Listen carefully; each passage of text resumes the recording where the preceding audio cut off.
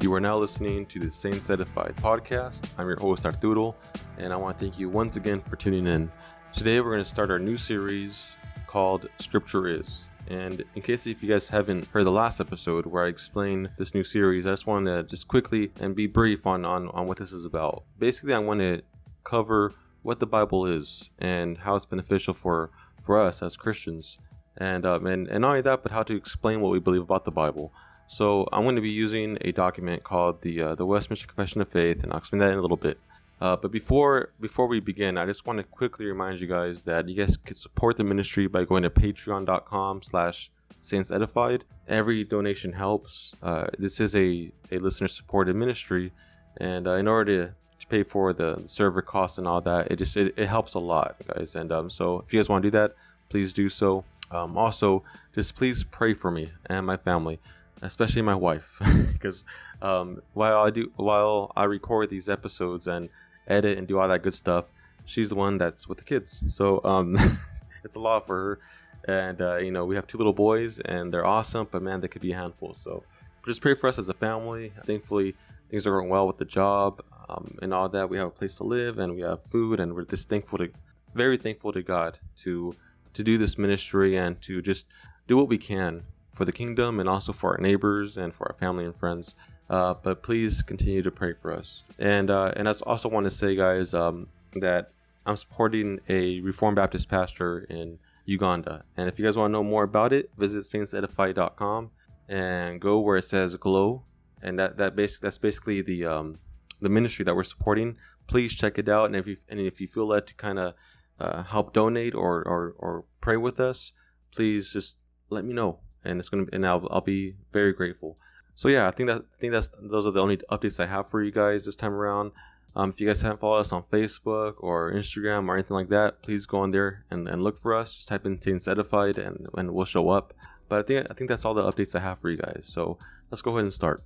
So we're going to be covering a whole series on the Bible, okay? But before we actually do that, I just want you guys to think about something, okay? Imagine if we simply had to guess what was truly of God or what God wanted, mainly based on our feelings or inner thoughts. Okay, imagine if there is no religious book to turn to confirm something that you thought was of God. Just imagine if there was none of that. No Bible, okay? Instead, we'd have to turn to the clouds or nature or even the animal kingdom for answers of the divine. Can you imagine the odd things that people would come up with? The sad reality is that many people have done this, and they do this every day, and they have this kind of weird, strange religious direction to them where instead of turning to the Bible, they turn to something else, and many of them profess to be Christians, okay?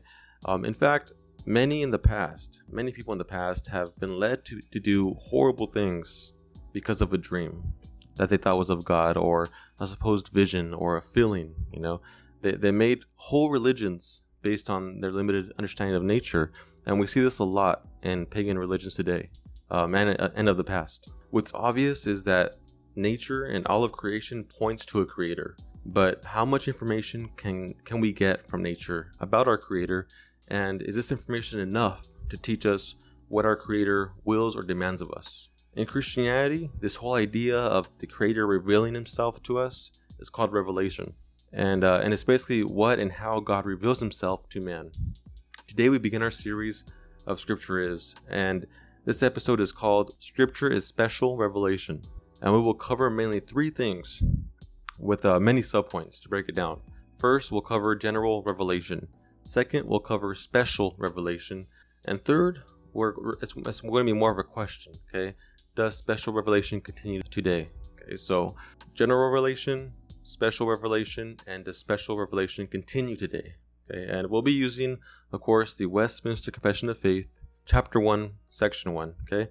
And in case you don't know, I explained why I'm using the Westminster Confession of Faith, and just so you know, from now on, I'll be referring to it as the Confession. It's just a mouthful to say the whole thing, right? So, but let me summarize it quickly, just in case, on why I'm using this confession. The confession is basically a document, okay, that summarizes the Bible by topical or doctrinal chapters and sections. It's a great way to learn what the Bible teaches and also explain briefly what you believe. It's a reformed document that teaches the Trinity, salvation by grace alone, through faith alone, in Christ alone. It covers the doctrines of sin, the fall, the church, baptism, marriage, and so on. It covers a whole lot. There's like 30 plus chapters in there, and it sounds like a lot, but really it's not. It could probably fit onto like a 20 or 30 page book maybe. These doctrines are summarized and used in a lot of scripture too. You will be edified if you read it and if you study it. So I really do encourage you guys to check it out. Look online, just type in the Westminster, not minister, the Westminster Confession of Faith. All right. So we'll read chapter 1, and this is going to be section 1, okay? And just so you know, chapter 1 of this document, it's on scripture. It's all about scripture. So this is section 1. Although the light of nature and the works of creation and providence do so far manifest the goodness, wisdom, and power of God as to leave men inexcusable, yet are not sufficient to give that knowledge of God and of his will which is necessary unto salvation. Therefore it pleased the Lord at sundry times and in diverse manners to reveal himself and to declare his will unto his church, and afterwards for the better preserving and propagating of the truth, and for the more sure establishment and comfort of the church against the corruption of the flesh and the malice of Satan and of the world, to commit the same wholly unto writing, which maketh the holy scriptures to be the most necessary, those former ways of God revealing his will unto his people being now ceased. Okay, now I know that there's a little bit of Old English, and I tried to make it where it's a little bit modern, and I was using a modern version actually, but I personally don't like the Old English, but there's a lot of good stuff that was written in Old English, so I kind of have to deal with it. But you can find modern versions of the Westminster Confession of Faith online. It's a website called the westminsterstandards.org or .com. There's also reformed.org. And if I happen to come across a solid modern version, I'll make sure to bring it up at a later episode. Alright guys, so I'm going to break this down into 3 things, okay? And I mentioned it earlier. General revelation, special revelation, and the question of whether or not special revelation continues on a day. And it's based off that last line that I read in that section. The first part said this: although the light of nature and the works of creation and providence do so far manifest the goodness, wisdom, and power of God as to leave men inexcusable. And that's pretty straightforward, okay? It's just basically saying that all of creation, everything that God created, points to a creator. It points to a creator, and not just any creator, but it points to someone who is good, a creator that's good, wise, and powerful. Not only that, but it's so evident that it leaves all men without excuse. And perhaps some of you know this passage already, but in Romans chapter 1, let's start at verse 18. Romans chapter 1, verse 18. For the wrath of God is revealed from heaven against all ungodliness and unrighteousness of men, who by their unrighteousness suppress the truth. For what can be known about God is plain to them, because God has shown it to them. For his invisible attributes, namely his eternal power and divine nature, have been clearly perceived ever since the creation of the world and the things that have been made. So they are without excuse. So you can see how the confession captures that verse in that very first section, right? Where it says that through creation we can see God's goodness, wisdom, and power, and men have no excuse. I want to break down this passage a little bit more, or this section a little more, okay? So they use a phrase that's called light of nature, okay? And light of nature, it's a theological phrase, I guess, and you can look into it more if you guys want. But this is kind of like a subcategory of general revelation, okay? So general revelation basically means that God has revealed himself to all people in a general way through creation. And there's two ways that we can break this down. One is the light of nature, and secondly, it's the works of creation and providence. So let's first talk about the light of nature. The light of nature simply means that we are made in the image of God, okay, and therefore have a sense of divinity, right? We have a sense of divine things, right? That this is not all there is. There's more to us than just flesh and bone, right? The fact that we are moral, rational creatures with dignity and value shows us, being image bearers of God, that God is true in the most simplest way. Okay, so that's why it's so foolish to reject God when such evidence is within our very being as image bearers of God. You know, and I wish I had more time to break this down, guys. This could be an entire episode on how God is self-evident and us being image bearers of God.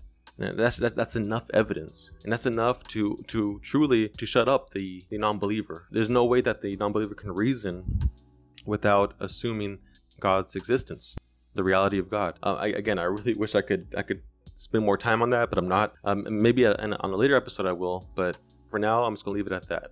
The light of nature simply means that we are made in the image of God and have this divine imprint. That's light of nature.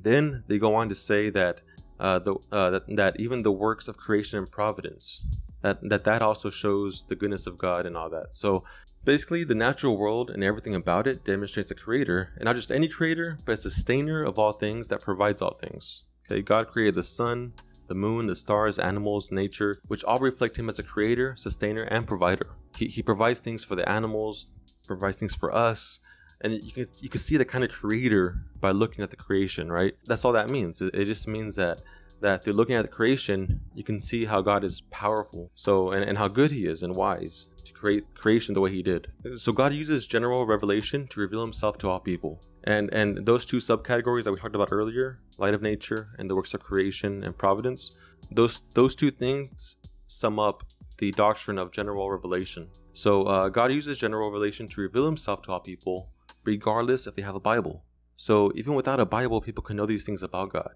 But general revelation does not tell us about what's necessary for salvation, like about Christ and his righteousness and death and his burial and resurrection. Okay, we can't look to the mountains or the sunset and think, wow, now I know about the ministry of Christ. I must repent and believe. No, usually what happens is that when we look at a mountain or sunset, we think of God's beauty and his power, right? The issue is, although nature and creation reveal God, this general revelation does not tell us about how to be saved. It doesn't necessarily tell us about God's will. This is why we need something more specific that actually deals with our deeper questions about God, sin, and salvation. We need more information that nature and creation do not explicitly tell us. So this is when special revelation comes in. We just covered general revelation. Now we will cover special revelation. And special revelation is basically scripture, the Bible. Now, scripture contains the will of God and knowledge of salvation for the church. There's really no better way to explain special revelation than to point to scripture itself. So in 2 Timothy 3:16 and 17, actually, Paul writes this: all scripture is breathed out by God and profitable for teaching, for reproof, for correction, and for training in righteousness, that the man of God may be complete, equipped for every good work. All right, so right here it says that scripture is profitable for teaching, for reproof, for correction, and training in righteousness. So you can't be corrected or be trained in righteousness by looking at nature. Some people have made the mistake and they want to look to the animal kingdom for morality, right? And that's just a horrible thing to do. I don't think I got to explain much about that, but you can see how it's self-refuting to get morality by looking to the animal kingdom, because the animal kingdom does not have morality. You can't be trained in righteousness by looking at the animal kingdom or by looking at a mountain or the sunset or anything like that. You can only really be trained in righteousness and corrected, right, and taught from scripture. Now, someone might say, well, what makes scripture so special? I mean, how about another religious book, or how about just books in general by a psychologist or something like that? We have to look at that first part in that passage that we just read. All scripture is breathed out by God. Scripture is unique in that it's inspired by God. It's as if God actually is speaking to us. Okay, scripture is not just any book. It's breathed out by God. He used human writers along with their experiences, right? He used human writers and worked through them, inspired them to write exactly what he wanted. Some Christians have unfortunately stepped away from this view, and they only want to accept or believe that the red font in their Bibles are God's word, and everything else is just opinion. That's just flat out wrong on so many levels. And we'll talk more about inspiration in a later episode. But no, what makes scripture unique is that it's all inspired by God. Okay, it's all breathed out by God, right? So that's really the main difference between general and special revelation. General, just think of more of a generic type of revelation to all men through creation, and special revelation is God's written word. The question that comes up usually at this point is whether or not God continues to reveal himself the way he did in Scripture, right? So in Scripture, what do we see? We mainly see prophets hearing from God, right? And we see people having dreams, like John, when he wrote the book of Revelation, that was a revelation, that was like a vision that he was having. We see all throughout the Old Testament where God is literally talking to people audibly, like they can hear his voice. And some people were given dreams, that were also used by God, and as if God is speaking to people through those dreams. And a lot of those events actually were recorded in Scripture. Lately, the last thing that we had in Scripture was, according to Scripture, were the apostles, right? The apostles were sent directly from Jesus. They were commissioned by Jesus directly, and they had that special office of apostle. And that's why even a lot of the majority of our New Testament was written by an apostle, and we all know it's the apostle Paul. The question is, does that continue on? According to this confession, it says that those former ways of God's revealing his will unto his people being now ceased. It's basically saying that's it, that God is not working that way anymore. And for some of us who are listening, might get thrown off by that and may not like that at all, because even you might know of a pastor, or hopefully not, your pastor may be called an apostle or something like that, right? And sadly, there's been a lot of men in the past who've taken that title, and they don't really deserve that title. The office of apostleship ended with Paul, and we're going to look at the Scriptures in a little bit to explain that. But I just want to say that I thank God for the Bible. I thank God so much for revealing himself through Scripture. I think this is why Peter wrote that we have the prophetic word more fully confirmed, right? So in other words, we could have that certainty on what's God's will because we have God's written word. So it's a document that has prophecy in it, and prophecy fulfilled. It really proves itself, right? In ways that other documents do not. And we can see how Jesus referred to the Scriptures as well. He held them as high authority. He used them as an authority. The fact that now we have that in our hands, right? We can be sure that this is the will of God. In later episodes, we will share a little bit more about how Scripture is closed now. You cannot add on to the books anymore. And what's funny is that a lot of Christians actually believe this. A lot of Christians believe that you cannot add on to the Bible anymore. But here's my question. If you believe that God still speaks to people the way he did with the apostles, then why can't someone just simply write what they heard supposedly from God and add it to the Bible? If it's the same thing, really, and in our reality, we all kind of know, right? We all kind of know when someone says God told me, we don't really believe God audibly spoke to them. We think that somehow they had a strong sense of, or a strong feeling of something, and things just worked out for them, and they gave God the glory for it. But it could be very, very dangerous. It could be very dangerous because there's been plenty of people in the past who've abused the phrase God told me. Unfortunately, there's been many women in the past who have been manipulated into marrying someone because that person told them, hey, God told me this, and they believed it and were just abused. I have a personal story of a friend who was married to a professing Christian woman. Unfortunately, my friend was, he had a jealousy problem, and he had issues like all of us do, and his wife didn't like that at all. She was really just thrown off by it and wanted to leave him. And she went ahead and told the ladies of the church, and the ladies all spoke in tongues, and they did their prayer meeting thing, and they all concluded that she can leave her husband. And this man fought for his marriage. He tried to do whatever he can to save his marriage, and unfortunately he couldn't, because his wife believed that God told her to divorce her husband. Now, my question is, would the Holy Spirit contradict himself? The Bible says that God is not a liar. He does not contradict himself. He will not say one thing and then do the opposite. If we want to say that God contradicts himself, we're calling God a liar. We don't want to do that. All right, so we can see the problems. And I've only named a few, right? There's so much that's happened in the past in church history that could back this up, but we can see how troubling this could be when someone wants to take on that kind of role, like a prophet or an apostle or someone who's spiritual enough where God talks to them. It typically leads down a dark path, okay? And we want to avoid that. So, all right, so how do we prove that God no longer reveals himself the way he did during the times of the apostles? Okay, so a couple things. For one, Paul said that he was the last apostle. We read in 1 Corinthians 15, we can start at verse 3. For I delivered to you as of first importance what I also received, that Christ died for our sins in accordance with the scriptures, that he was buried, that he was raised on the third day in accordance with the scriptures, and that he appeared to Cephas and to the 12. Then he appeared to more than 500 brothers at one time, most of them who are still alive, though some have fallen asleep. Then he appeared to James, and then to all the apostles. Last of all, as to one untimely born, he appeared also to me. He's talking about him being the last apostle, because not only that, but he continues on. For I am the least of the apostles, unworthy to be called an apostle, because I persecuted the church of God. Paul knew that he was the last apostle. He was the final one. There was no more to come after him.